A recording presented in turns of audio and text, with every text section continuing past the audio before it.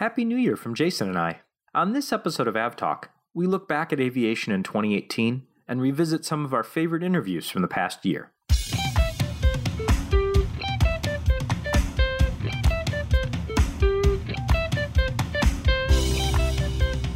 Hello and welcome to episode 48 of AvTalk. I am Ian Petchnick here in the new year with Jason Rabinowitz. Hello, Ian. Welcome to 2019.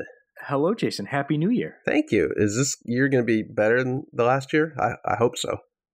Well, I feel like we only really have one direction to go. Yeah, you can only go up, I hope. So yeah, I mean, we'll knock on some wood here and go from there. But no, how was your end of your year and the beginning of this new one? How are you feeling? I'm feeling rested. I haven't been to the office in like a month, which is pretty great. But I go back tomorrow and back to reality, and we'll see where 2019 takes us. It apparently takes us to the office. I'm already not liking it. I'm just thoroughly looking forward to the kids going back to school. I've had that line in my head from that one Christmas song and Mom and Dad can hardly wait for school to start again. I've had that in my head for 2 weeks. Poor Will. Yeah. It's just, being cramped up and everything like that. So, but we're almost there and we're in the new year. And so to celebrate the new year, we are going to look at last year and go through some of the highlights, some of the lowlights, unfortunately, of which there were plenty, and some of the things that we found interesting, and we'll sprinkle in a few of the interviews that we thought were some of the best from the last year. Kind of look forward to what this year has to bring. So let's dive in. There were a bunch of new airplanes this year, or certified airplanes, or airplanes that finally entered service. Right. Kind of a lot of beginnings. They're still working on a couple of them. Well, yeah. I mean, but things got started. And which one do you think was your either favorite or most impactful as far as the industry is concerned? Let's see. I'm going with the Beluga XL because it's just the most hideous looking thing. I like it. I mean, I might like it more if they painted it in a less creepy scheme, but okay. The Beluga paint scheme is a little creepy, but I think it looks sleek. It's sleek as a giant whale thing can look. It's not exactly as sleek as the A350-1000, which looks pretty great. Yes, this is true. The same with the 787-10, I think, is also pretty fantastic looking. Yeah, so what's interesting to me is that, and we've had this conversation before, is that the 787-9 is the right 787. Yes. The Dash 8 is the wrong version. The Dash 8 just looks like I think the only thing you can compare it to is like a 767-200. It's right. It's the original stubby version that will be retired long before its extended versions. Exactly. And the 787-9 is the right airplane. The 10 also looks good. It does. The A350-1000, I think, is the right airplane. Yep. I think that's how I'm going to come down on this. Only really two versions of that right now anyway. So. Well, yeah. I mean, I think the A350-800 is, I would be flabbergasted, to say the least, if one of them ever gets built. Yeah, no. So here's a philosophical question. Do we get to count the A220 as a new aircraft for 2018?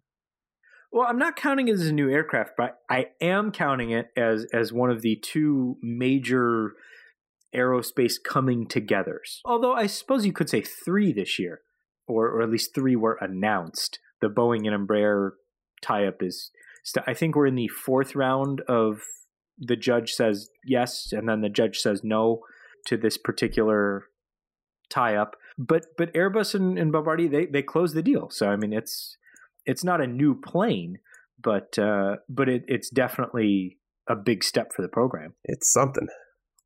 It's something. Also, the E2, E190 E2 looks pretty good. The engines just look gigantic on it, though. Every time I look at that from the head from a front end head on view, it just looks like an airplane on steroids. Yeah, there's something proportionally incorrect with it. It's just like it's got like these, giant muscles on its wings, and then it's just this not as giant air. Yeah, it's just proportionally. Yeah, it looks flew so through cool. a cloud of steroids, and its engines just grew, but the fuselage just looks puny compared to it. It's amazing when you look at the engines. It's you can see right through them. I mean, just the bypass ratio is so big. You just look right through them. I think the most inconsequential kind of new airplane or certification or anything like that was the A319neo. Yeah, I couldn't even tell you who if anyone, operates it. Well, I mean, it just got certified at the end of the year, and it means I don't know what it means. Who has orders for it? Nobody? I don't know. I assume must. Somebody's got it. Nobody wants new A319s, let alone Neos, so I don't know. Somebody's got them, or somebody will have them. But, Pechmo Air must have it. No, we're working on a fleet of Basler BT-67s. Oh, specific. So yeah, no, I think I like the sound of that. That engine. You know what? The first A319 Neo AC, it was an ACJ, a corporate jet. So okay, yeah, I don't even know. That makes sense. There's no other launch operator right now for it. So if you have the means to pick one up, I highly recommend it. I mean, I feel like that's what's going to happen with the MAX 7. Yeah, nobody wants that. They're too small. They have orders. I think there's orders for like 12 of them. WestJet wants a handful, and then Southwest has a handful. Yeah, we'll see. And then there's one other customer. Pechmo. So Pechmo, exactly. My fleet is growing. The A330neo was come and gone, and the A330-800, the shorter version, got some orders. Maybe. We'll see if they ever actually get delivered. But the 900 entered service with your favorite airline, TAP. Yay. The A321LR is now in service. An inauspicious start with that one. Well, there were some growing pains. Growing pains isn't the airline doesn't exist anymore, so there is that.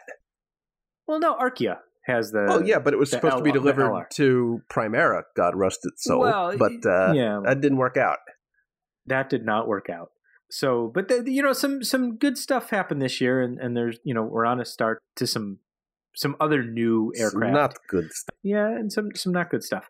But the one airplane that doesn't exist yet is the airplane that could exist soon. And a few episodes ago, actually 20 episodes ago, damn, we had John Ostrower on the program to talk about what will become, could possibly become, will most likely become what Boeing is calling the NMA, the new mid-market airplane, what everyone else is just calling the 797, and we talked to him about that. So let's take a quick break, and we'll revisit that conversation with John, and we'll be back in just a little bit.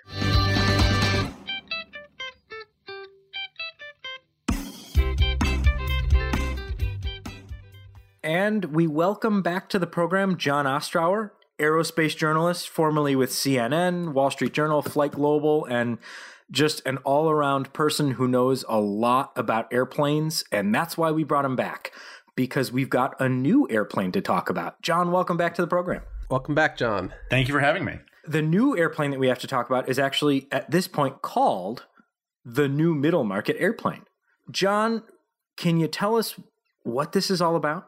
Sure. So the new middle market airplane is the remarkably dry aerospace industry acronym NMA for what will probably eventually become the Boeing 797, the first all-new airplane since Boeing finished the 87 in 2011. And it is going to occupy a space, theoretically, in between the 787-8, which is about 240-something passengers flying about 7,000 nautical miles, and the recently launched 737 MAX 10, which is about 230-something seats flying transcon US routes. So there's a hole in between those two airplanes, and Boeing wants to fill it with the NMA. And ultimately they are trying to figure out what the business case for that airplane is. What's the market for it? Who wants it? How do we build it? Where do we build it? And more importantly, how do we make our money back on a new aircraft program in a profile that is radically different than how 787 went down? I kind of feel like the big U.S. airlines are clamoring for this thing, and they have been for years. They all, American, Delta, United, they all operate pretty sizable 757 fleets, but they're all aging. They're 20 plus years old. A lot of them are actually quite old, and they're all they want this replacement. So what has taken Boeing so long to prove the use case, I guess? So this all kind of was really born from, how do we replace the 757? And that's a discussion that's been going on for a very, very, very long time. The 757 was sunsetted in the early 2000s, mid 2000s after 9/11, and demand really dried up for the airplane. And that was a function of a few different things, but mostly a lot of that was also Boeing's strong desire to build the 737 NG backlog and really kind of bolster that fleet while still having a ton of 757s in service. So the need for a clean replacement, so to speak, an airplane that could do the 757 mission in the same way that the 757 operated really wasn't that high. I mean, we saw, what airlines wanted as far as seat count. You saw the 900ER. Now we see the MAX 9, which is going to be delivered later in March for the first time. And we saw the MAX 10, which will be here in 2020. And so what ended up happening was Boeing goes and starts this conversation with airlines saying, hey, what do you need? It's like, and then what Boeing has always been remarkably good at is figuring out what customers want. And the problem is what Boeing has also been remarkably bad at, depending on how you want to look at it, is also saying no to customers. Because when customers, want the world, you tend to get features on an airplane that might be more expensive to develop. I would probably point to the bidet on the 787 and entry door floor warmers on the 87 also. I mean, there are a lot of little things that will crop up in terms of, kind of what the airlines want that, from a development cost perspective, may make a customer very happy, but they tend to be very, very expensive when you talk about a massively integrated airplane. So you balance those two requirements. So what the NMA has become is not really a 757 replacement. It's actually more of an airplane that sits somewhere in between the 767-200, the 757-200, 767-300, and 757-300 also. So the kind of a mashup of those airplanes, but with a range that isn't quite as far as the 767. Sorry, I should say late model 767. Actually, just as a really quick historical aside, I went back and looked at what the original range expectations were for the 767-200, and it effectively was New York to LA. It was a 2,600 nautical mile airplane. And it eventually grew to 6,000 nautical miles over time, just through incremental updates and continuous improvement. So it's kind of interesting when you think about where that airplane began and where it ended up. So, but this is an airplane that sits theoretically, what Boeing has said publicly, 225 seats at 5,000 nautical miles. So that's about 10 hours of flying. But notionally, that would give you a lot of flexibility in terms of the U.S. to Europe, North America to South America, deep in South America, Europe to Asia, Asia to Australia. So you see a lot of different route structures that can kind of be created or exploited around that. And not to mention the fact that you also have on the upper end a larger NMA, which would be about 268 seats in a two-class configuration, about 500 miles shorter. It's 4,500 miles. So you get, that would probably be the big transcon hauler, potentially, or, your Beijing to Shanghai or Guangzhou shuttle that really just needs to move a lot of people in a short distance. And whether or not is that 5 hours? Is that 8? That's obviously for the airlines to decide, but it's really congested Chinese routes. It's New York to LA. I think we saw LaGuardia twin aisle operations. I mean, that's a kind of a good example of what we're notionally going to see this airplane do in terms of, you know, what its ability to go in and out of LaGuardia, back and forth to Florida, and so on and so forth. So you can see this sort of, you know, large array of routes being created or being exploited, I should say, as a result of having an airplane that can do this kind of 757 very versatile mission, but also long range with a significant passenger count. And it really is this hybrid between twin, you know, a larger twin aisle aircraft and kind of operations that are largely served by single aisle aircraft today. So it really becomes this sort of mashup of different capabilities. So speaking of mashup, I'm taking a look at the diagram that you have up on your blog right now, and it kind of looks like a Frankenstein plane right now. You have the 75, 76, 777 windscreen. You have the 76200 small twin boarding doors, the 787 style windows, the tail cone of a 737 MAX, and the wings look really like a 787. So it kind of seems like Boeing has just taken all the best parts from all its prior generation aircraft and thrown it together as one. That's a good way to think about it. It's worth noting that while this, so just as far as where the origins of this diagram, and it is a Boeing created diagram, and it's effectively a vehicle by which they've used and are continue to use to speak to customers about what they're thinking. So it's not necessarily the final, it's definitely not the final form of the airplane. It's probably not even the interim form of the airplane, but it gives a sense of sort of a vehicle for discussion around what the kind of enablers of efficiency might be and what the notional attributes of the airplane are. So it's more about the pieces of this that give a clue rather than the entire shape of it. So everyone, you know, sort of like, oh, it's just the 757. It looks like a 757. Oh, that's so boring. We've done that. Oh, it's so generic. Okay, fine. Yes, people are going to react the way they're going to react. But at the same time, it's also not, it's worth taking a lot of it with a very large grain of salt, but it does tell us a lot about how Boeing is thinking about what this airplane is going to be. It definitely looks like something new. This blog post definitely changed my mind that it is not just a straight up 757 replacement or God forbid an even larger 737 MAX. It truly is something unique and filling a gap that does not exist today. Exactly. And, you know, the question is, you know, we're talking about an airplane that will be here in no earlier than 2025, because a lot of it's paced by development on the engine side of it and what GE, Rolls, and Pratt can do and when they can do it. And so within that, a lot is going to happen between now and then. And a lot of the closure of the business case is dependent on establishing how big the market for an airplane this size really is. And one of the big factors, because we are, you know, still sitting here 7 years to go, a lot of those factors come down to how many airplanes is Airbus going to produce roughly in the lower end of this category, namely the A321neo LR, which is going to fill a lot of the market for this.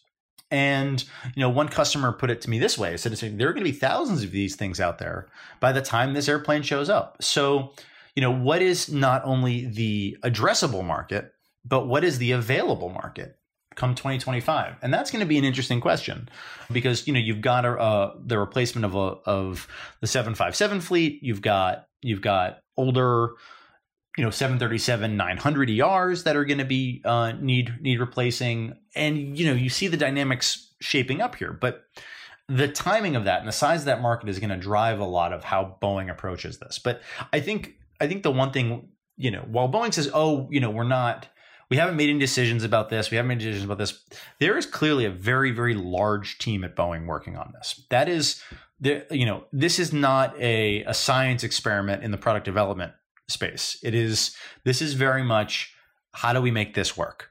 And usually when Boeing goes and tries to answer, how do we make this work? And which, by the way, is not a step they ever got to in 2011 when they were debating between replacing the 737 and doing the MAX. It is a fully formed unit that is trying to answer this question. And typically when Boeing goes out and goes to say, hey, we want to answer a question, typically they do it. So it clearly, this is at an increasingly advanced stage where customers are saying, I want to be first. I want this. This is how I theoretically would use it. This is why it's attractive. And then you get the engine guys in the mix, and you see things starting to take shape. So the existence of this image, the existence of these type of features tell us that Boeing is thinking very, very, very seriously about doing an all-new airplane and beginning to take options off of the table. You know, not bringing back the 5.7, not re-winging the 6.7, not re-engineing the 6.7. You know, how do you get to that end game? And this seems to be, you know, back to Boeing's DNA of wanting to do new airplanes. This is their next moonshot, despite having, you know, declared no more moonshots. They're back to the moonshot age.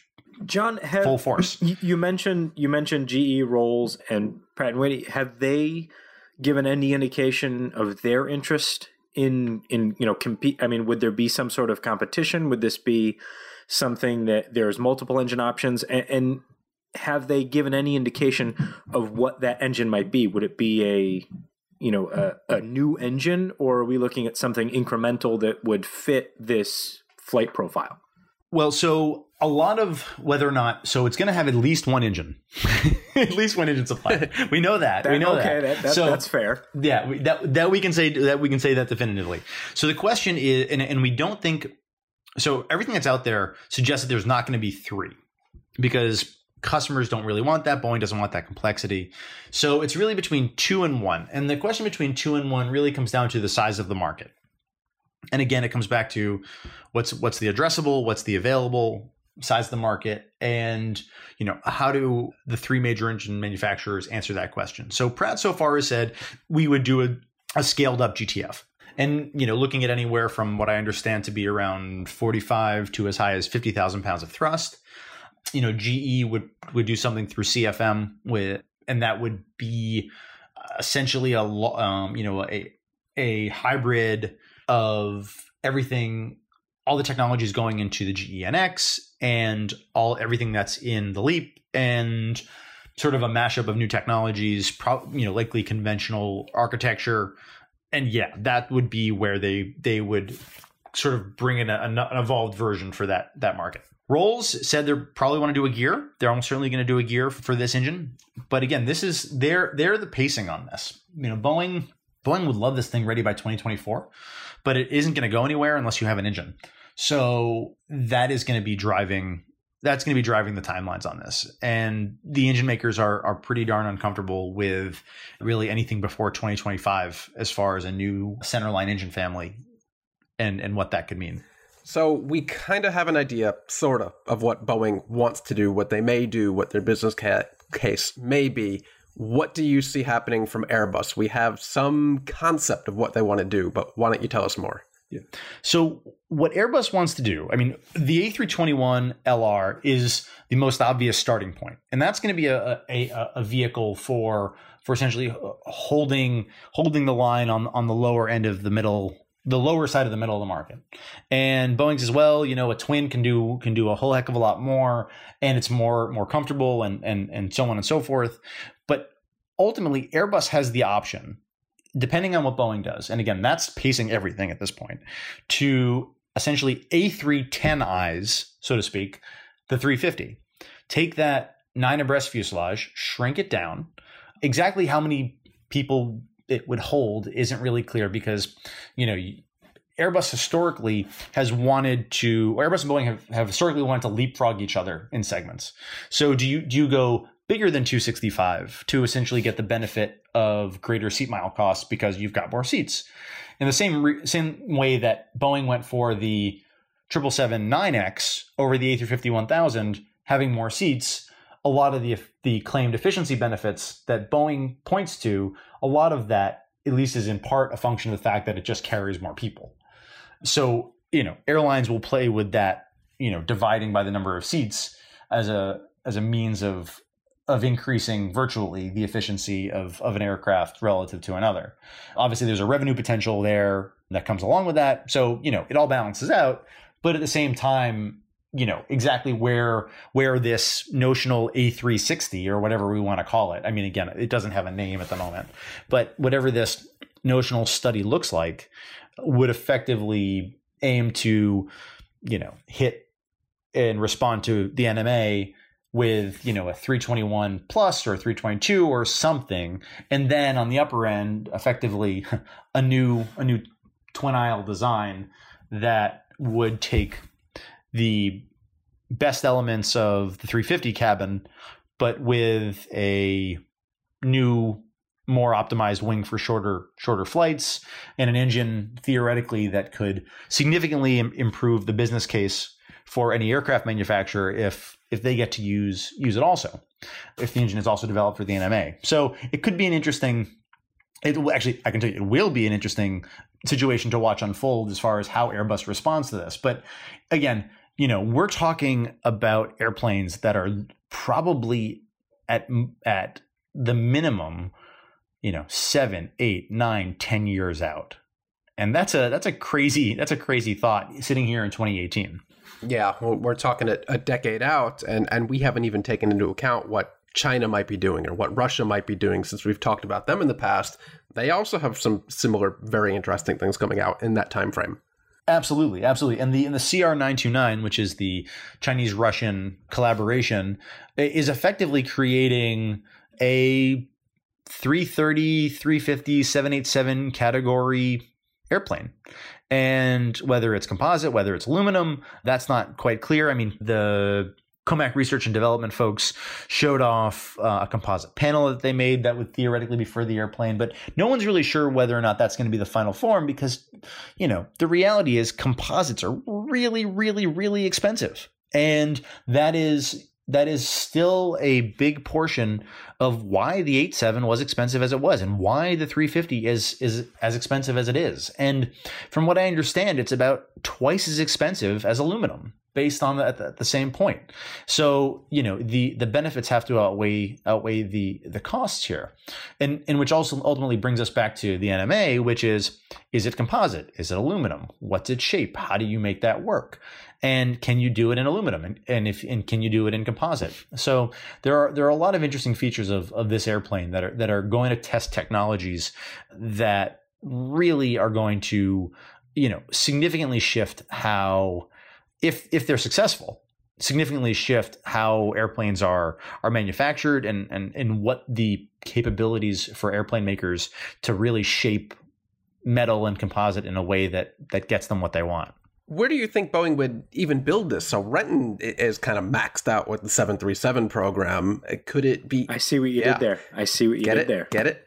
Do you see them doing this possibly out in South Carolina or sticking up in Everett? That's a great question. I think the one thing that's kind of clear at this point is that Boeing wants to make that decision a lot earlier than they usually do. Typically, they've launched a program and then sometime significantly at a later point, not that much at a later point, but that where it's built and launching it have been increasingly tied. I mean, when the 777X launched, there was still an outstanding question about where the airplane was going to be built and where that wing was going to be built. And that didn't come until about the early 2014. But Boeing wanted them together. So I think that was probably a good indication of how they're thinking about, the manufacturing of their new airplanes. So I think we're probably, when we get a launch of this airplane, we're probably going to get an answer as to where it's going to be built. But realistically, when you think about the priorities that Boeing has identified as far as keeping the development cost of this airplane low, setting up a new greenfield site, or significantly building new manufacturing infrastructure at an existing site is probably not going to help the business case as far as the amount of money you're going to spend. So how you keep that as low as possible is going to be a combination of, notionally, a couple different things. What are the incentives you get from any given municipality or state to build there, or what do you do with existing infrastructure? And you've got 747 continuing on for the time being as a freighter with the help of UPS.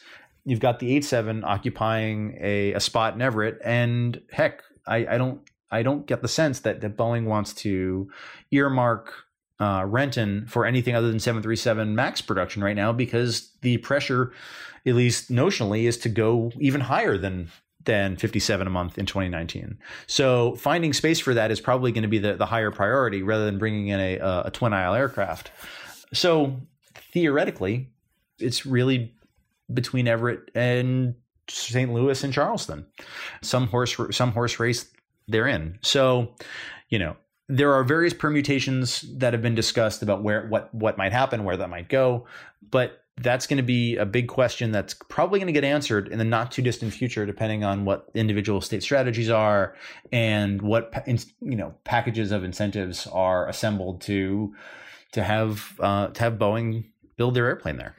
So I want to take a step back, because part of the conversation around the new airplane that's interested me is the kind of push and pull between, and you mentioned earlier that Boeing tries to make customers happy, sometimes to a fault, with heated flooring and bidets and things like that.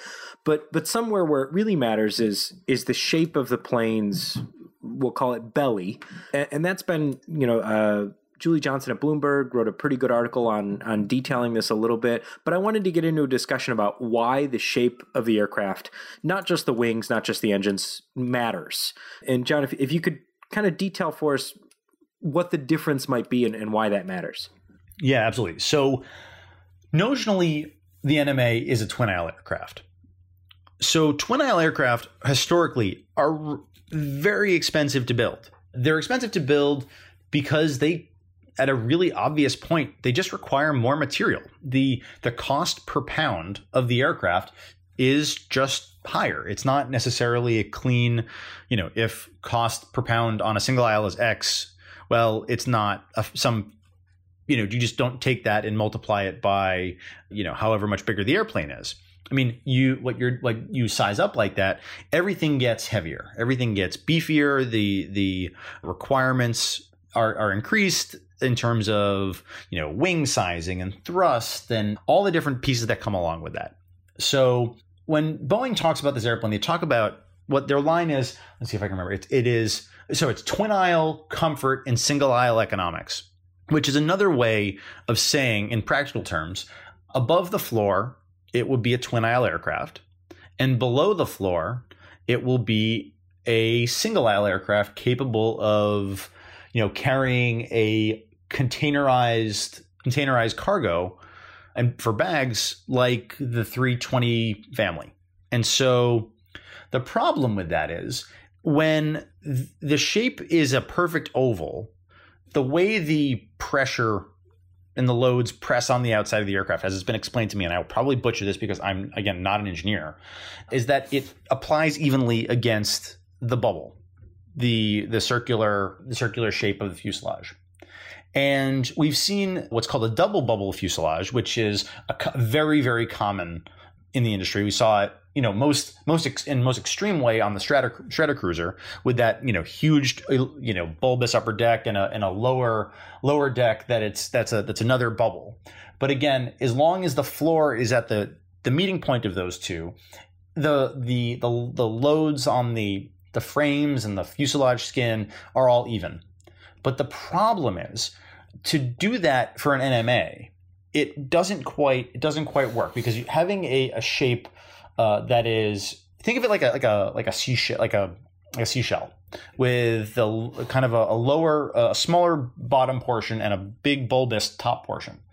Well, you're essentially dealing with an ovoid shape at that point, and it's not a double bubble anymore. And the way the loads and the pressures and all the stresses are distributed along the lower lobe, which isn't necessarily a bubble, that's when it really, really gets challenging, and you get an uneven distribution of the loads, and that can be remarkably challenging as far as dealing with the stress on the airplane and how that's all distributed.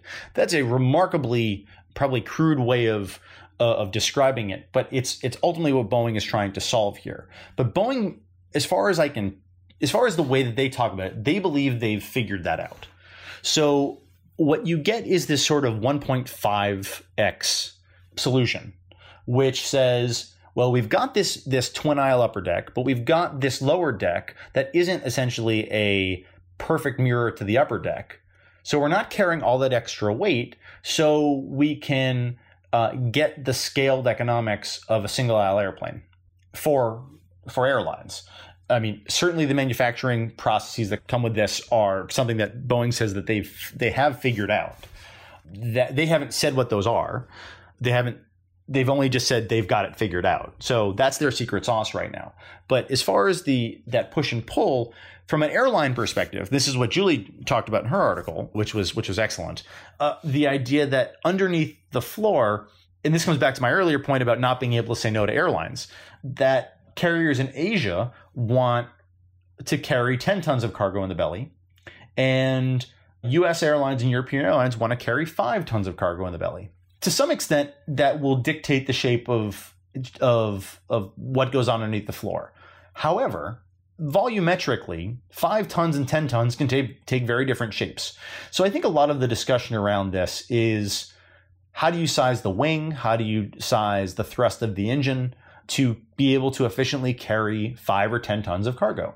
And what do you optimize around? And the push-pull is sort of, if A321 with a 97-ton maximum takeoff weight, so a 321 LR, can carry 5 tons of cargo, wouldn't you want a product that differentiates itself at 10 tons of cargo? Maybe the answer is yes. Maybe it's no. But again, it comes back to the ability of not letting this creep up into the small 787 category, when you've got airlines like Norwegian who are ready to buy a bunch of them, saying, well, cargo doesn't really matter. But for the Asian airlines, the priorities are different. So it's really going to be about how Boeing balances that requirement, but also not letting the mission creep up to a point where every time you add more capability to the airplane, you're also adding more cost.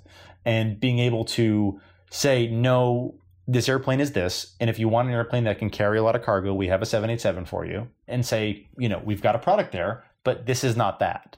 So that might artificially limit the size of the market, but is there a trade-off with how much it's going to cost and the pace of that return?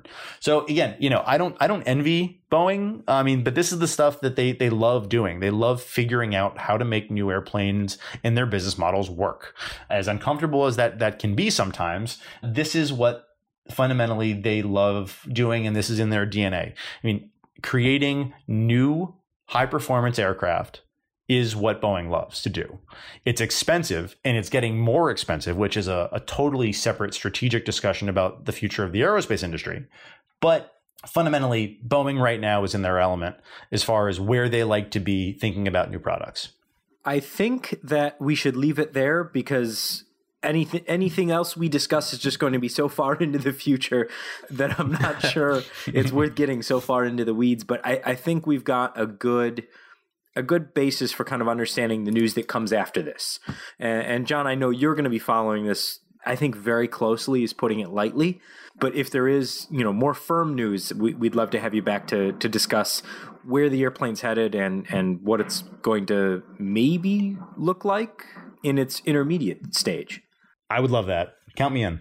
John, thanks so much for joining us. We've been talking with John Ostrower. You can find him on Twitter at John Ostrower, JONOSTROWER, and johnostrower.com is his blog. Go check out. We'll put a link in the show notes to check out his fantastic article, complete with annotated diagrams of the new NMA concept. And John, thanks so much for joining us. Really appreciate it. My pleasure. Thanks for having me. Thanks a lot, John.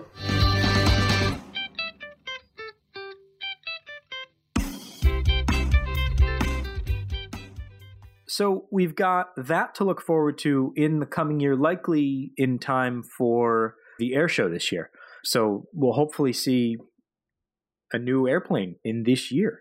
Well, we'll see the plans or concept. I guess see the actual plane, but I mean, it'll be official. Let's hope. We're all waiting. That's all we can do. We're all waiting, Boeing.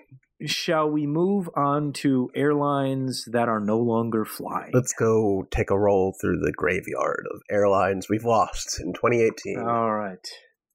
So we've got, I think the biggest one, at least as far as kind of a shakeout in the industry was Primera. I don't know. Primera was. You don't think so? Primera was pretty small. I'd say the loss, the actual last nail in the coffin of Virgin America is up there for me. I say Primera not because they were a large airline or anything like that, but because of what their cessation of operations kind of portends for the low-cost space. Yes. I feel like the canary in the coal mine, if you will, as far as what's on the horizon for ultra low-cost carriers that are trying to make long-haul work not so successful. I'm not so sure. Primera Air suffered from bad timing, late deliveries, and also just a bad idea. They've been around since 2003. We're getting this information off Cranky Flyer's annual list of airlines we lost. And they decided to enter the market, but they didn't have the aircraft to do it. So they needed to order new aircraft, but those weren't delivered on time. And so they had to lease aircraft, and that didn't work. And they burned through all their cash. So the actual concept of flying low-cost transatlantic isn't a bad idea. It's just these airlines that keep trying to do it don't actually have the planes to do it, and they keep almost or actually failing. Okay, that's a fair counter-argument, sir. Who else did we lose? Well, okay, so let's talk about Virgin America, because it seems to be – it was Virgin America. I flew them a couple times and enjoyed their flying, but it was never a big part of my life. But you seem to be affected by it, so let's talk about it. I never actually flew Virgin on a revenue flight, but I like just having them in the market as an innovator, as a fierce competitor. Alaska took them over and kind of decimated the operation. They're getting rid of all the things that made Virgin America an outlier, something special, and they're gone. So they also kind of just lagged behind everyone else as they innovated to catch up with Virgin America, and their product became quite outdated compared to everyone else.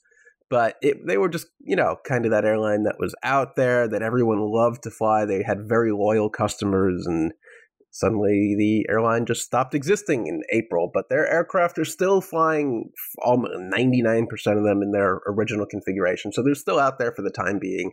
You just have to book them as Alaska and go out of your way to look for them. Yeah. We talked about FastJet a couple weeks ago. Yep. So they're done. They're gone. Open Skies, another transatlantic competitor.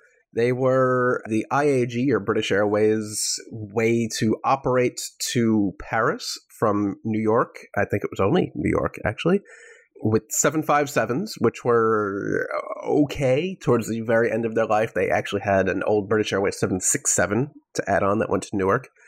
And in the eye of all the other, I guess in the face of all the other competition that IAG has, Level and June and Norwegian, it just wasn't a place for it anymore.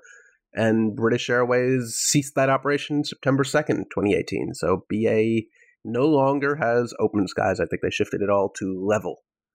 Yep. So Level is now with the IAG low-cost airline of choice. Or something. And finally, I mean, the list is long, and we'll put a link to it in the show notes. But we'll end with the Russian airline Saratov, which was around for quite some time. I mean, dating back to the Soviet Union, and they had some issues with the aviation authorities and things like that, and a number of safety violations, and that kind of all culminated in January of this year, when the Flight 703 crashed after takeoff, about 5 or 6 minutes after takeoff from Moscow. And it lasted a few more months and then was eventually shut down when the Russian authorities said, okay, you're done. So that was kind of our entrance into 2018. It was, after such a safe year, I mean, almost 400 days of no fatal jet airliner accidents. We started off last year now, with a crash, basically, within the first 3 weeks. Yeah, 2018 was a severe and sudden course correction on that. As someone I follow on Twitter, I don't remember who it was, said 2017 was almost too safe. Not to say that there could ever be too much safety, but it was just so preposterously safe that 2018, in comparison, almost looked like a disaster, but it's still ridiculously safe. Yeah, I mean the statistical likelihood of the 2017 was, astronomical, and 2018 really kind of, I guess, brought us back down to reality, to the such as it is. But yeah, we started the year with the Saratov flight outside of Moscow, and then just a week later was the Iran Osman 3704, which crashed in Iran, and then in March the U.S. Bangla flight 211 crashed on landing on one of its second or third landing attempt in Kathmandu. So not a good start to the year. And then April was a shock to the system with Southwest 1380. Right. And that was the uncontained engine failure, which resulted in the death of a passenger, the first in the U.S. since 2009. Yeah, so that was a rather crude wake-up call, and that led to a number of increased inspections and accelerated inspections to make sure that there weren't any problems with the CFM56-7B engine and all these things. So it was something, but I mean the plane landed safely. I mean, which is, when you're looking at the engine, you're thinking, okay, that wasn't a given once you see pictures of the damage to the fuselage and things like that. But a safe landing, and sadly a passenger died. Yeah. And then just in the next month, in May, there was the Global Air 737-200 Classic operating for Cubana, crashed almost immediately after takeoff in Havana. And I don't believe we actually know what caused that yet. No, it's still under investigation. I haven't seen any reports. No, nothing yet. I mean, the only thing we have to go on is the executive director of Global Air mentioned something about what the pilots were doing, but of course that's not official. That's not an investigative authority or anything like that. So it's absolutely unclear still, right, what caused that. And then in September we had Air Niugini Flight 73, which crashed into the water. I believe it was short of the runway into a lagoon. Yeah, it was short of the runway into a lagoon. I don't want to say good thing about that, but the benefit of having the crash where it was that there were U.S. Navy trainings happening right there. So there were Navy personnel basically right where the plane crashed, and they got to the site, and there were a number of boats and things like that near the lagoon. So they were able to help the passengers get out. And that was a very interesting situation, because initially they said everyone had survived and gotten out of the aircraft, and it was, a huge relief. But then I think it was almost a week later, they said, well, we're actually missing somebody. We thought this person had gone to the hospital, but we haven't been able to find them. And unfortunately, they found this person near the airplane in the water. So there was, I think, a single fatality there. Yeah, not great. And then in October. Yeah. The end of October, Lion Air 610 crashed 11 minutes after takeoff from Jakarta and set an entire, chain of events that has led to revelations about new automation that Boeing installed on the 737 MAX, maintenance issues possibly at Lion Air, how the airplane is flown, what types of sensors and systems. I mean, it's just been one thing after another because of this particular crash.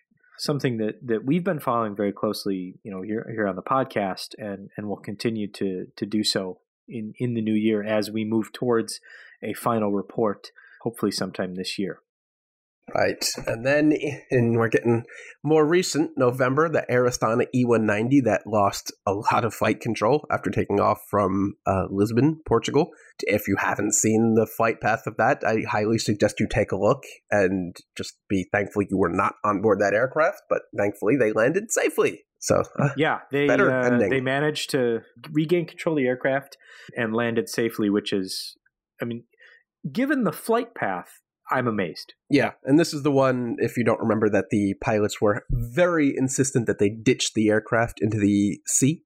Thankfully, they didn't do that, even though they really, really wanted to. but they could never get a solid flight path in any one direction to actually get to the sea. And by the time they had figured out how to control their aircraft, they were able to land instead of ditching, which is always good. Yeah, so we'll take the good news where we can, and end the year hopefully quietly. I mean, there were some other things that happened throughout the year that were I feel like we've talked about runway overruns and runway excursions a lot this year. Yeah, the Skylee 747, the Fly Jamaica 75. I say the Fly Jamaica 757 because that was their only 757. That was a runway overrun in after an air return to Georgetown in Guyana because of a hydraulic issue. So that wasn't just we landed where we shouldn't have. They had a legitimate mechanical issue. And then there's all the times where aircraft, seemingly the pilots fat-fingered the flight management system and put the wrong weight in. So we've got that El Al flight that barely was able to take off. I think there was a cargo flight. I don't remember exactly which one it was. There's been a bunch of aircraft landing on runways that aren't open yet, which seems to keep happening recently. Air India Express took off barely and struck the ILS array and brick wall. I think there was Air Arabia in Dubai, was it, that took off from Sharjah, I think. Yeah, took off from the threshold pointing the wrong freaking way and took off with like 8 feet of runway in front of them, which is miraculous. That was pretty much it. Yep. So that was a thing. UT Air 579 exited the runway. All sorts of very odd and nearly catastrophic things happened last year, but from the grace of good luck and sheer stupidity in some cases, it didn't. Yeah, it was 2018 was bad. Yeah. It could have been a lot worse. Yeah. I feel like there were a lot more than there should be of these. It took us a year to come up with the tagline, but that's it. Yeah, there were a lot of these instances. 2018, it could have been a lot worse. It could have been a lot worse, and almost was. There were a lot of these incidents where they were just... There was nothing preventing them from disaster except for just sheer luck. The first incident of the year, I think it was the 13th of January, was the Pegasus flight in Turkey that landed, veered left, and the runway is on a cliff. It's on a cliff, and it went down the cliff and almost went into the ocean. Down the cliff, yeah. I don't see an official report on what happened, but there was word that maybe there was an engine surge that dragged them to the left or something and almost down, but the sourcing on Wikipedia on this one is iffy at best. Yeah, so we'll hopefully see a final report somewhere in there, but basically the plane went off the runway and down a cliff. Yes, we'll call it an embankment because it's sort of sloped, I guess. Yeah, I'm not sure what the technical definition of cliff is, but needless to say, it was not what it was supposed to do. No, but there were a couple of these instances. The flight crew put in the wrong weight in the flight management system, and they were off like 100 tons or something crazy like that, and the aircraft just barely limped off the ground. I believe there was an El Al 789 recently. There was a cargo flight. I can't remember exactly who, but check your math. And then check the numbers you put in after you do the math. There you go. What else happened this year? Oh, the first thing, the funniest thing that I thought was the Norwegian plumbers. I just thought was for me, one of the most amusing stories of 2018. God, that feels like forever ago already. It was a year ago, but we talked about this, I don't even know in what episode. But a group of Norwegian plumbers were on a Norwegian air flight to Munich to go to a plumbing conference or trade show. This joke writes itself. Yeah, right? And the toilet stopped working.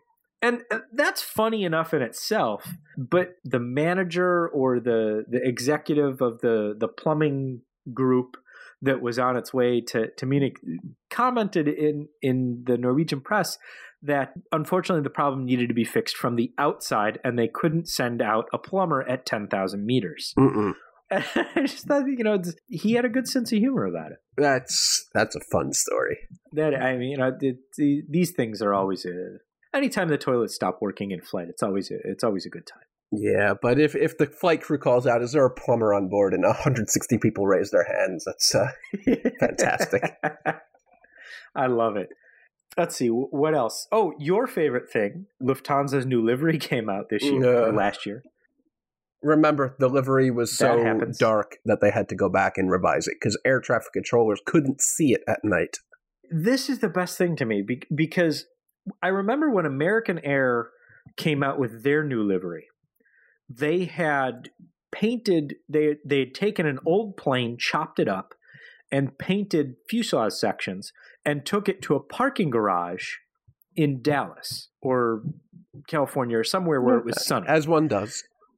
And they had taken it and left it outside and looked at it, away from the public eye, but, painted it in the colors that they were going to see what it looked like in the sunlight. Apparently, no one at Lufthansa ever thought to, what does it actually look like painted on a plane outside? Yeah, so that's they went a critical back misstep, and it's also just boring. And warmed up the blue. It's just boring. Yeah, it's very Lufthansa, I guess, is it's efficient. What we're getting at here. What were some of the other things that happened? The GE9X flew for the first time. Yes, the oldest. Talking about engines on steroids. Yeah, the oldest operating 747. Well, at the time, it's now retired, I think, correct? Yep, it flew its final flight this year and is now at Pima Air and Space. Pima Air and Space has really, just in the last year, I think we talked about that quite recently. Their collection. Yeah, we did. Well, because they got the first 777, the Cathay retired this year. They've got a 78 there, and the 787, and now they have one of the oldest 747-100s, and the oldest one that was operating up until they retired it from engine research in 2017, but it retired to the museum this year.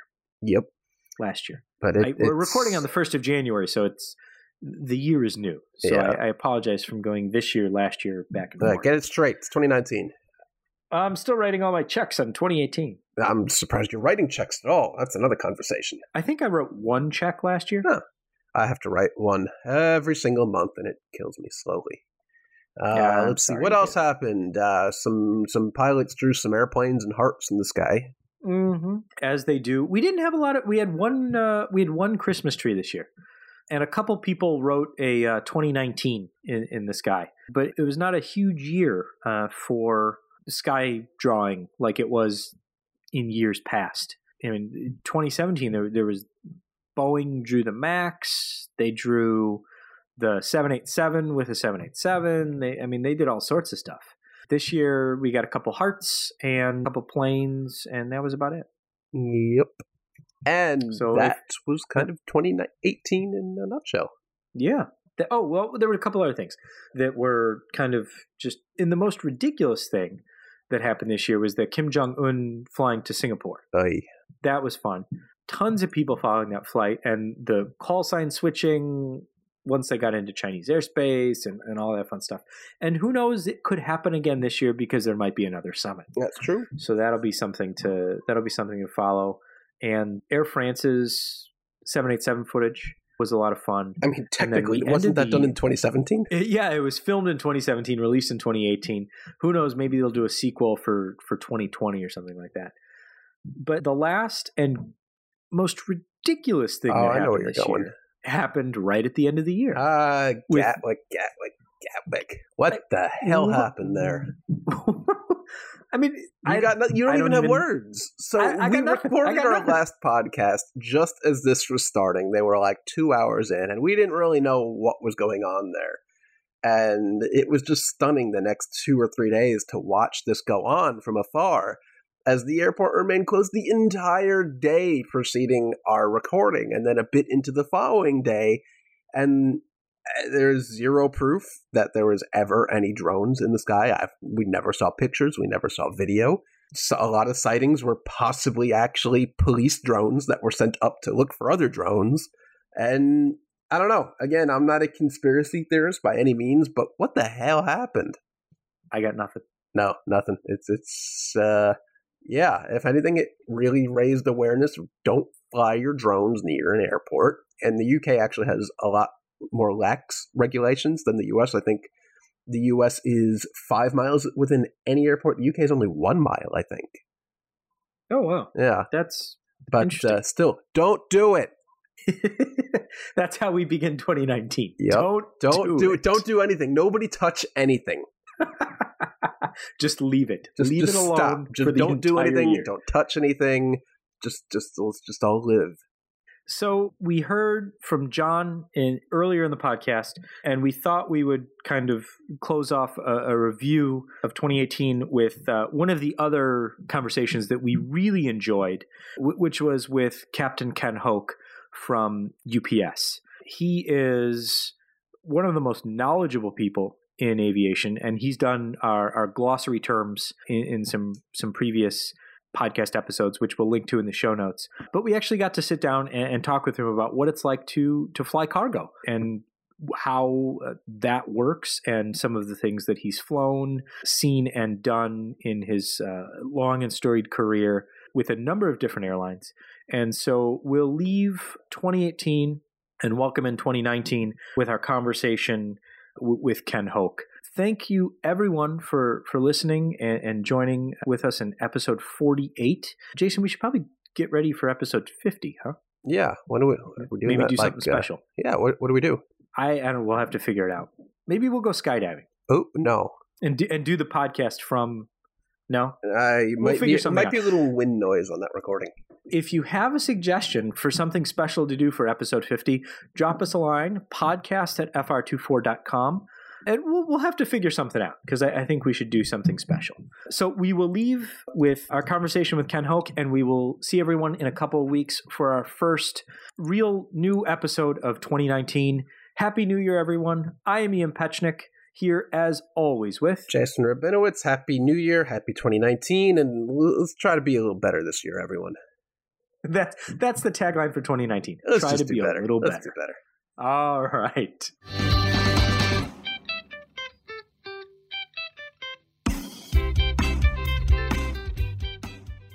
As promised, we are back now with Ken Hoke, who is a Boeing 757-76 captain. We've always described him as a captain for a package express airline. I believe last episode I described it as drably colored. Are we going to reveal the truth this time? We're going to reveal the truth right now. Ken Hoke, a captain with UPS Airlines. Welcome to AvTalk. Thanks. It's great to be here, guys. Thanks for inviting me. So I think first we should say thank you for last episode, your introduction to our podcast. We asked you to define METAR, and you came back to us with an absolutely wonderful explanation, complete with sound effects that we were not expecting. Did you ever find the sound effect for volcanic ash, or are we still looking for that one? Yeah, I gave up. Oh.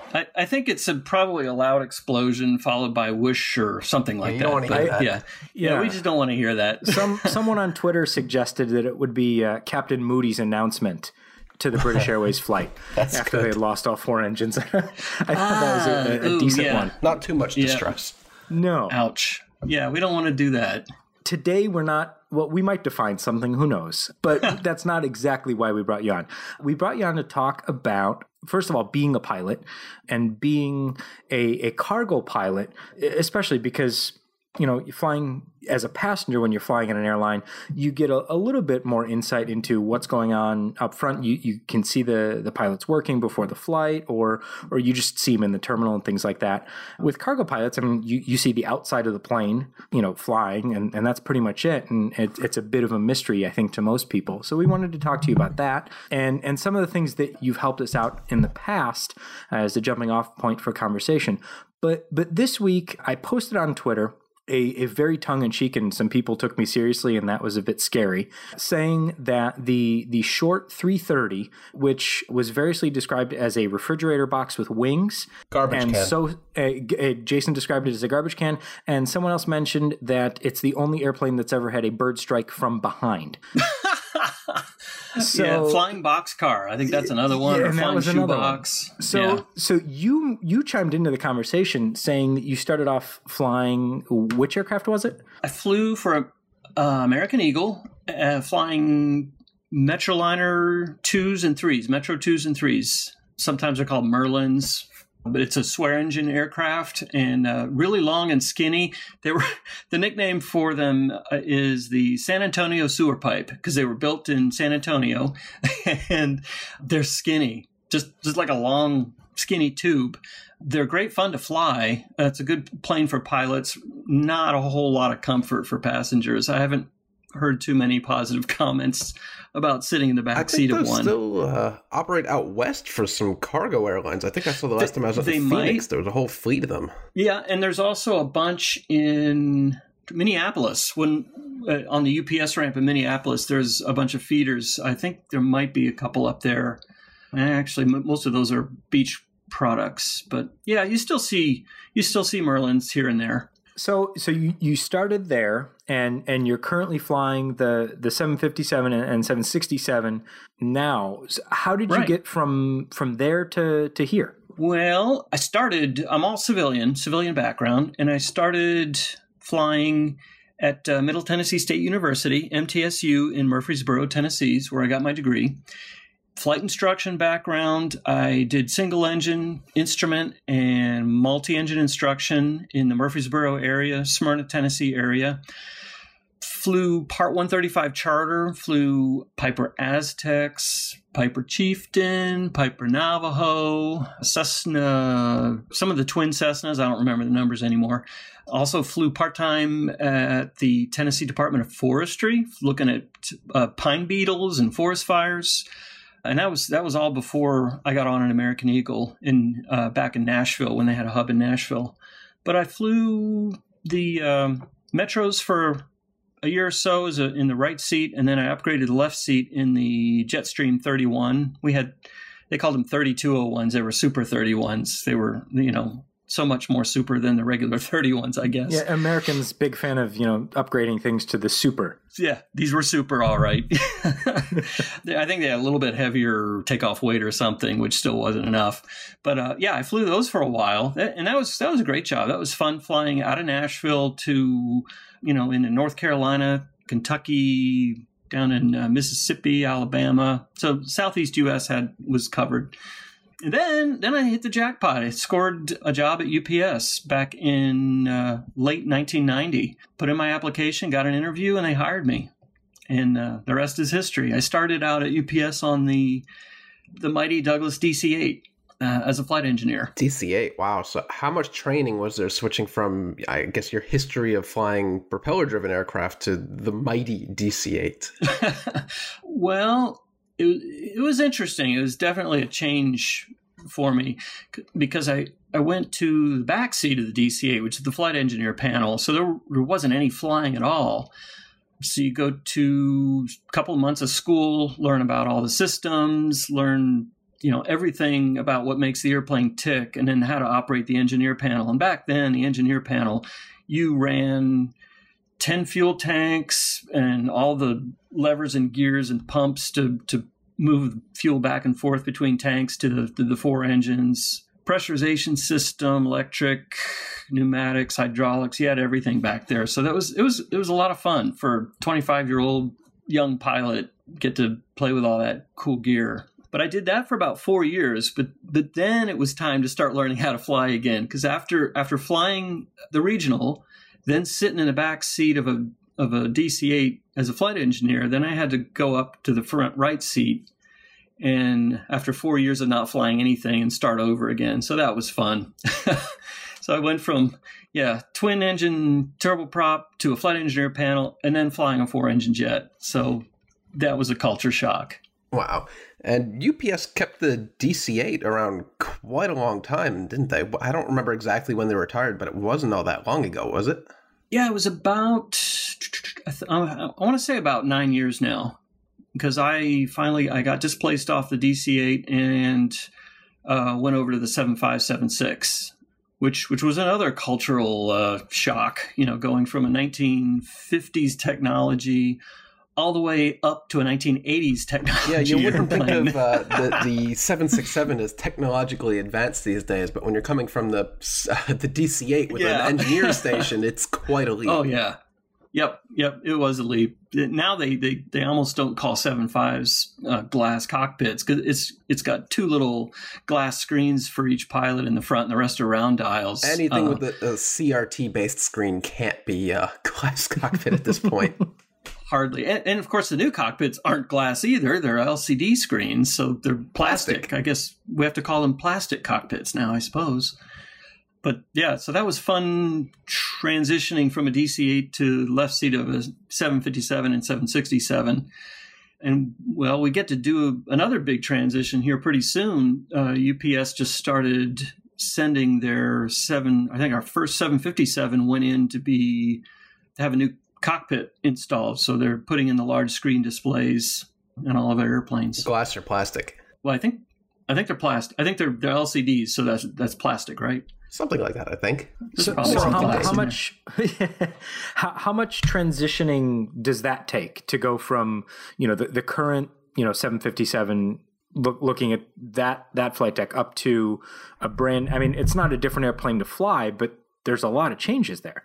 Yeah, and I can't answer that question for you because I don't know yet. We haven't seen the training program yet, and we haven't seen what's going to be involved in the transition. But pretty soon we'll see it because our first airplanes was sent to, I can't remember where they sent it, but yeah, the first airplane's getting converted. So pretty soon we're going to be starting training. I'm sure it'll be a little bit of home study, computer-based training, probably some videos, and probably there may be a training session in a classroom or a training device of some sort. So are the 7.5 and 7.6 more similar than they're dissimilar, or how difficult is it to swap between the two? It's not hard. The cockpits, once you sit down in the seats, the cockpits are virtually identical. There's a few minor systems differences because the 7.6 was designed as an ETOPS airplane, so it has some extra things on it. But if you were to just hop in and sit down and look at the overhead panel, look at the front panel, you might not even notice a difference. They do fly a little bit different, but after a couple of weeks of going back and forth, I don't even think about it. You just hop in and go. There's a few memory item kind of things that vary. Starting the engine's a little bit different, but yeah, they're both very intuitive. Jump in and go. So which one do you like better? Which flies better? Which are you more, I guess you're probably comfortable in both, but if you had to pick, if they said you could fly to Anchorage in a 7.5 or a 7.6, everything else being the same, what do you pick? Oh, you said Anchorage, so that influences the judgment. See, for a long flight, 7.6 all the way. It's like a big fat Cadillac, big comfy seats, smooth ride. But if you're going to fly like from Louisville to Chicago, I'm going to get in a 7.5 because it's more fun to fly. It's more like a sports car. Well, they called it the Atari Ferrari back in the day because it was state of the art video game, So the 7.6 is the comfort ride, the Cadillac. 7.6 is a Cadillac, and the 7.5 is a sports car. So I do really enjoy flying both of them, and depending on the mission, they're both fun to fly. So Ken, you are a cargo pilot, and I'm very interested in the differences between kind of what your workload is, from flight to flight versus a commercial pilot who's carrying passengers, and will be generous to passengers and not call them cargo as well. Self-loading cargo. Yes, exactly. So we'll be generous to them. But I mean, I'm curious to know what the difference is like between how you prepare for a flight versus how someone flying, passengers on a 767 might prepare for a flight. Okay. Well, it's been a few years since I've had passengers, but the jobs are similar. Pre-flight, both a pilot for a passenger and a cargo are going to be looking at weather. You show up to work an hour and a half early. We don't have flight attendants, so that's one piece of the puzzle that a passenger crew will have to coordinate things with the rest of the cabin crew. We don't have a cabin crew. We do spend more time, I think, talking to load supervisors. Let's see, and then once the cockpit doors closed, I think the jobs are probably pretty similar. We don't have to worry about seatbelt signs as much. Have you ever had a disruptive passenger? I had a disruptive passenger in the terminal, not on the airplane. Yeah. Oh, that was a good story. I don't know. Do you want a good story? Always love a good story. Yeah. Tri-Cities, Tennessee. First flight of the morning. It was like 7 a.m. from Tri-Cities to Nashville. We show up. There had been an ice storm that night in Tri-Cities. And the mechanic couldn't get the airplane open. It was like an ice cube. He couldn't get the main cabin door open on the Jetstream. And he tried and tried, and he just couldn't get the airplane thawed out to the point where we could get it de-iced and get moving. And there was one passenger booked on that flight to Nashville. And they ended up canceling that flight and just waiting until there was another flight scheduled 2 or 3 hours from then. So they canceled the first one and just rebooked this guy on the second one. Well, I made the mistake of walking into the terminal to get some breakfast and some coffee. And this guy saw me, and he kind of walks toward me, and he says, are you flying this airplane?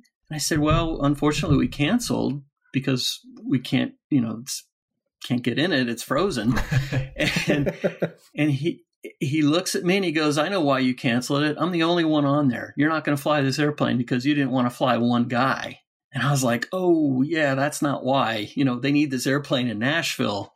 So then he proceeded to start yelling and screaming at me. And I was sheepishly slinking off, trying to hide. Everyone knows that yelling and screaming fixes everything. I'm sure the ice melted immediately once you started yelling. Yeah. So that was awkward. You should have sent him. You should have sent him outside to go yell at the plane. That would have worked out great. Blow some hot air on the airplane. But no, sir, just yell louder, please. But that was a piece of cake. I've never had a 260 passenger airplane with 260 angry faces at me. So that's one difference between passengers and cargo. There's a lot more passenger service demand on a flight crew when you've got a lot of people in the back. On the cargo side of that, you have the pressure of thousands of packages making a sort. And that gets to be really critical when one of the things that surprised me when I got hired at UPS was how much pressure, or I shouldn't say pressure, but how important it was to get those planes into the hubs on time so that the things could get sorted. It's a really big deal, and the company pays a lot of attention to timing, how everything works, speeds of the airplanes. Everything is managed down to the minute, how fast we fly, altitudes, everything's optimized just to make sure the cargo gets to where it needs to go at the right amount of time, in the right time, so it can coordinate with other cargo. And similar to passengers making a sort, but it's similar but different, I guess. It's hard to describe. Have you ever had the chance to fly does UPS do a hot spare as well? They sure do. Yeah. So have you ever had a chance to fly that? Yeah. What's that? I mean, to me, for those that don't know what a hot spare is, and can correct me if I'm wrong in any part of this. Sure. Basically, an empty plane takes off from an airport, and if it's needed to, it lands at another airport where something has gone wrong. Either a plane has gone tech, or there's been a larger amount of packages or something like that, to make sure that all of the packages get to where they need to go. But it takes off empty every night, and that's crazy to me. Now, this is something UPS used to do, and I used to do it on the DC-8. We used to do it. There was probably a couple. It would do a couple airplanes, a couple different parts of the country. We have not done that for several years now.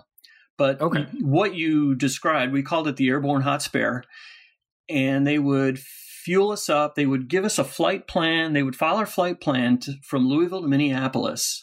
Then they'd put 3 box lunches on for us. And we take off from Louisville and we head out over Minneapolis, and we would tell the controllers, they were used to seeing us. They knew what we were there for. And we would just go in a holding pattern at like 29,000 feet and pull back to our most economic speed power setting. And we would just hold, and we would have enough fuel to hold for, say, an hour, 2 hours. And what we were doing was we were holding during that critical 2 hours when all the airplanes in the Northeast United States were preparing to launch inbound to Worldport in Louisville. And if an airplane started firing up its engines and all of a sudden had a problem, they would immediately divert us to that airport to do a rescue. And so within 30, 40 minutes, we could be to a dozen different airports in the Northeast U.S. Why Minneapolis? Was it just proximity to other proximity? major? Yeah. Near Chicago, Minneapolis, Milwaukee. There's probably a dozen airports, Des Moines up there in that vicinity. So it's just a good proximity to get to a bunch of places. When you were up there on those hot airborne spares, how often were you actually needed, as opposed to how often you actually just went back to Lexington and called it a day? Usually, oh gosh, we probably got not very often. It was rare. The company felt that one rescue where you could swoop down and get all this cargo and get it to Louisville almost on time, one rescue would pay for weeks and weeks and weeks of this thing doing it. But as I said, I guess they felt the necessity of it. Well, we don't do it anymore, so obviously it's not. Is it that reliability of the newer modern aircraft is just that much better than the old DC-8s? It could be, and we also had 727s back then too.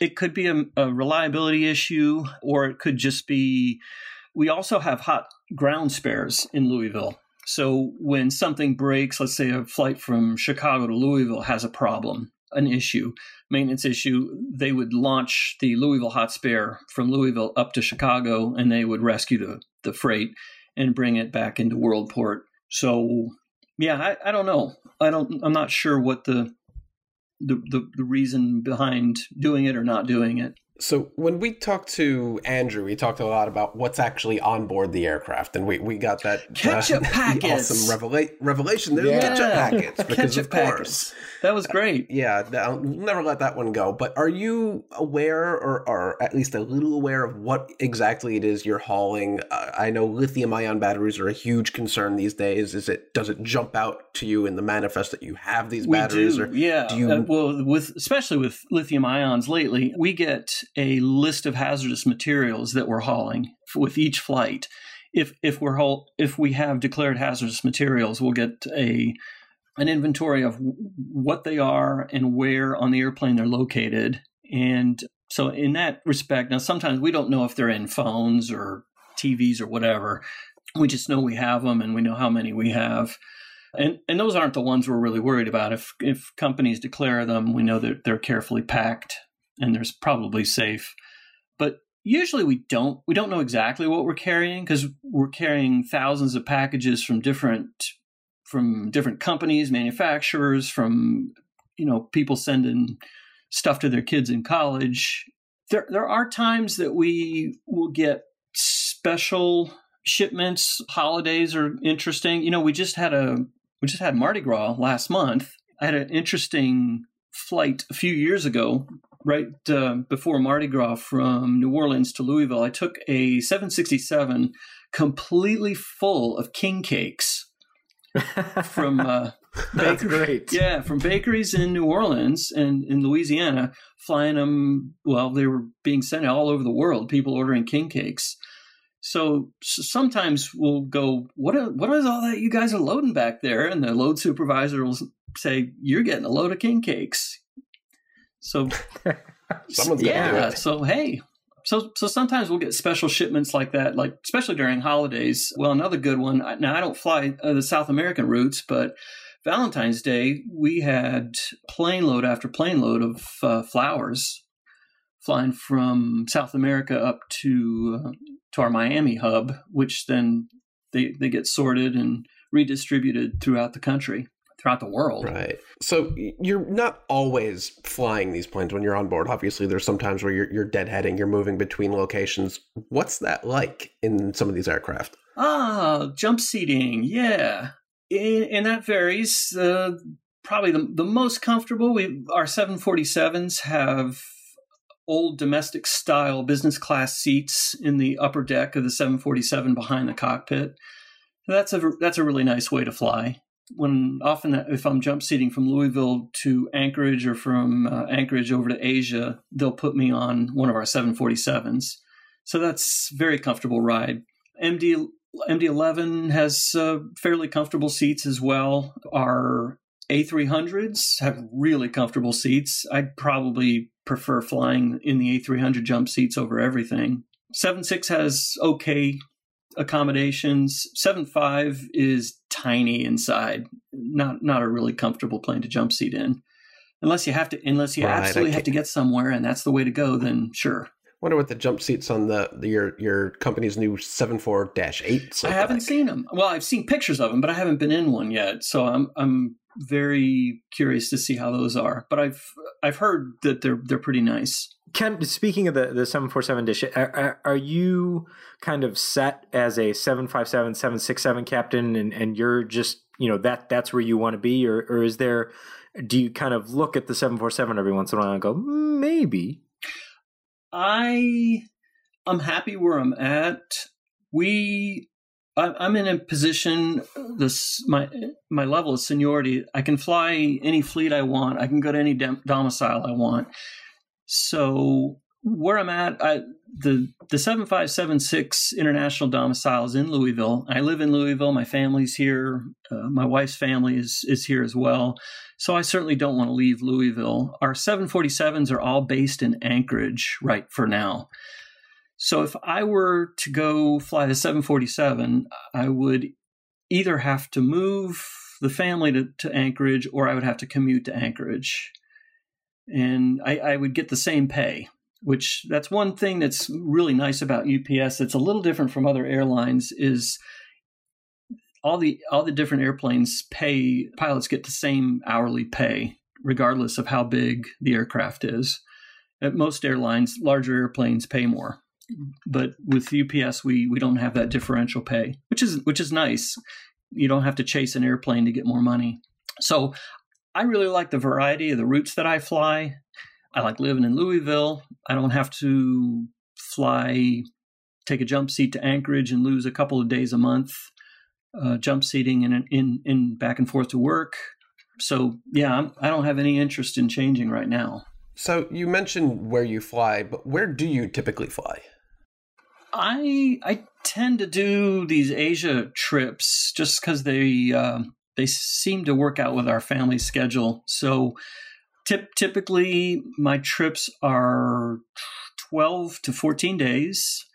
I'll leave Louisville, head up to Anchorage, then usually over to Japan, then I'll hit Shenzhen, which is in the Pearl River Delta down by Hong Kong. Sometimes we'll go to Hong Kong, Southeast Asia, Penang, Singapore, Kuala Lumpur, Taipei. So all the places with the best food. Yeah. You have to like Asian food to do this or you're in trouble. But it's fun. Yeah, lots of noodles, lots of rice, fresh fruit. Hopefully the in-flight catering for your flights home back to Anchorage get some of those noodles and dumplings. Yeah. Shenzhen always puts dumplings on our flights if we want them, and they're pretty good. They have like this garlicky sauce, and you put the dumplings in the oven and heat the sauce up. You can always tell a plane that's been in Shenzhen because you get in it and you're like, oh, dumpling sauce, geez. Yeah, we know where this plane's been. Do you have a favorite city to visit? There's a few. Penang, which is a island off the coast of Malaysia, is gorgeous. It's probably one of my favorite legs. We usually fly from Kuala Lumpur to Penang. It's about a 50-minute flight. It's really fast, but it's really scenic. And it's a resort island with a lot of high-tech manufacturing, which is why we go in and out of there for electronics shipments. Beautiful, beautiful island, though. Singapore is always fun. What's not to like about Singapore? It's a beautiful city. It's clean, safe, food. So, yeah, if anytime I can get a weekend in Singapore, I'll do that. Does your family ever, say, bring this back or, you have to, don't do this or, things like that? Or are they just, is it kind of like Dad's going to work, we'll see you later? Yeah, Dad's going to work, see you later. Yeah, the mystique is worn off. Yeah, they have no idea where I'm I'm going. My wife, I've got a Google Calendar that I put my schedule on, and then I've shared it with everybody, with all the 4 kids and my wife. And my wife will still ask me, like, where are you right now? I'm like, look at the Google Calendar. It's like, I don't have time for that. Just tell me where you're at. Just tell me where you are. Yeah. Are you in Japan? Are you in China? But yeah, she'll know when I'm in China. She knows when I'm in China because the internet's terrible, and like I'll be trying to call her, and like, oh shoot, I try Skype. I'll try what's the Apple FaceTime? Yeah, FaceTime audio, and it'll always cut out, and she'll go, "You're in Shanghai, aren't you?" Like, yeah, exactly. So I guess you're probably cargo pilots. I guess are a small subset of American pilots that probably get to a lot of these cities. Do you find the air traffic controllers? I guess, are they familiar with your accent, or is any of the airspace you go to more difficult than elsewhere? That's a good question. English is the international language of aviation. And the English that's spoken is a subset of the English language. It's called ICAO English, that all pilots and controllers are supposed to learn. And it's a dictionary of, I can't remember how many words, but there's set words that you have to use. And for an English speaking person, it's very intuitive. It's not difficult at all. So most places is not too bad. Some places better than others. Japan, the controllers are awesome. The Japanese pilots in the Japanese airlines speak ICAO English to the controllers. Controllers speak English to all pilots, including the Japanese pilots. Taiwan, excellent controllers, very good English. Malaysia's good. China is interesting because they speak Mandarin to Chinese-speaking pilots, and they speak English to English-speaking pilots, or non-Chinese pilots. Like if Air France is coming in, the Chinese controllers speak English to them, which is a challenge because you'll be hearing 2 different languages at the same time on the frequency, and you're trying to listen for your call sign, and you go, oh, was that us? No, wait, that was Mandarin. Okay, here's us, So China's challenging in that respect, and they're supposed to be switching to English, but they haven't yet. Yeah, I got to imagine that's disorienting if you're in crowded airspace and they're talking to other aircraft and you can't understand what they're saying. That strikes me as really disorienting. And they're going, rapid fire, rat-a-tat-tat-tat in English, then they'll turn right around and rapid fire clearances in Mandarin.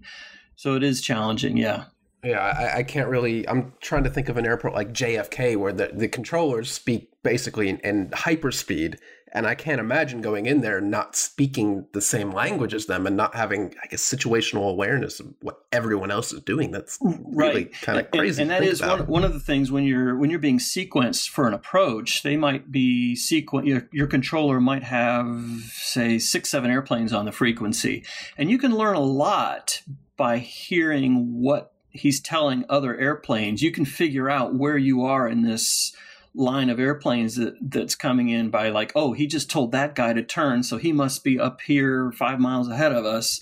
But when they're using 2 languages, it does become a challenge because you don't know who they're talking to or what they told them. But that's part of the fun of it. It's a challenge, which makes it fun. That's what we're in it for. Ken, I think we need to leave it here, but I want to thank you for joining us in the long form of the program. Sure, it's my pleasure. And this was a lot of fun to talk to you and learn more about. Every time we talk about cargo, I feel like I'm getting like a sneak peek into a world that is, there's a lot going on there that we don't know about. The exclusive world of ketchup and king cakes. And king cakes. And seafood and all those other things. Yeah. Yeah. So thank you so much for joining us today and for the glossary terms that you're doing. A lot of people loved them in the last episode, and we're looking forward to having some more in future episodes as well. So really looking forward to getting some more some glossary terms out there. I've learned a lot just from the first one, so I'm looking forward to see what we've got. All right, well, you guys got to shoot me some ideas, and I'll whip them out for you. We will. We'll do that. All right. Ken, thanks so much. We've been talking with Ken Hook, a UPS 75776 captain and former Metroliner pilot. Oh, thanks for having me on. It was my pleasure.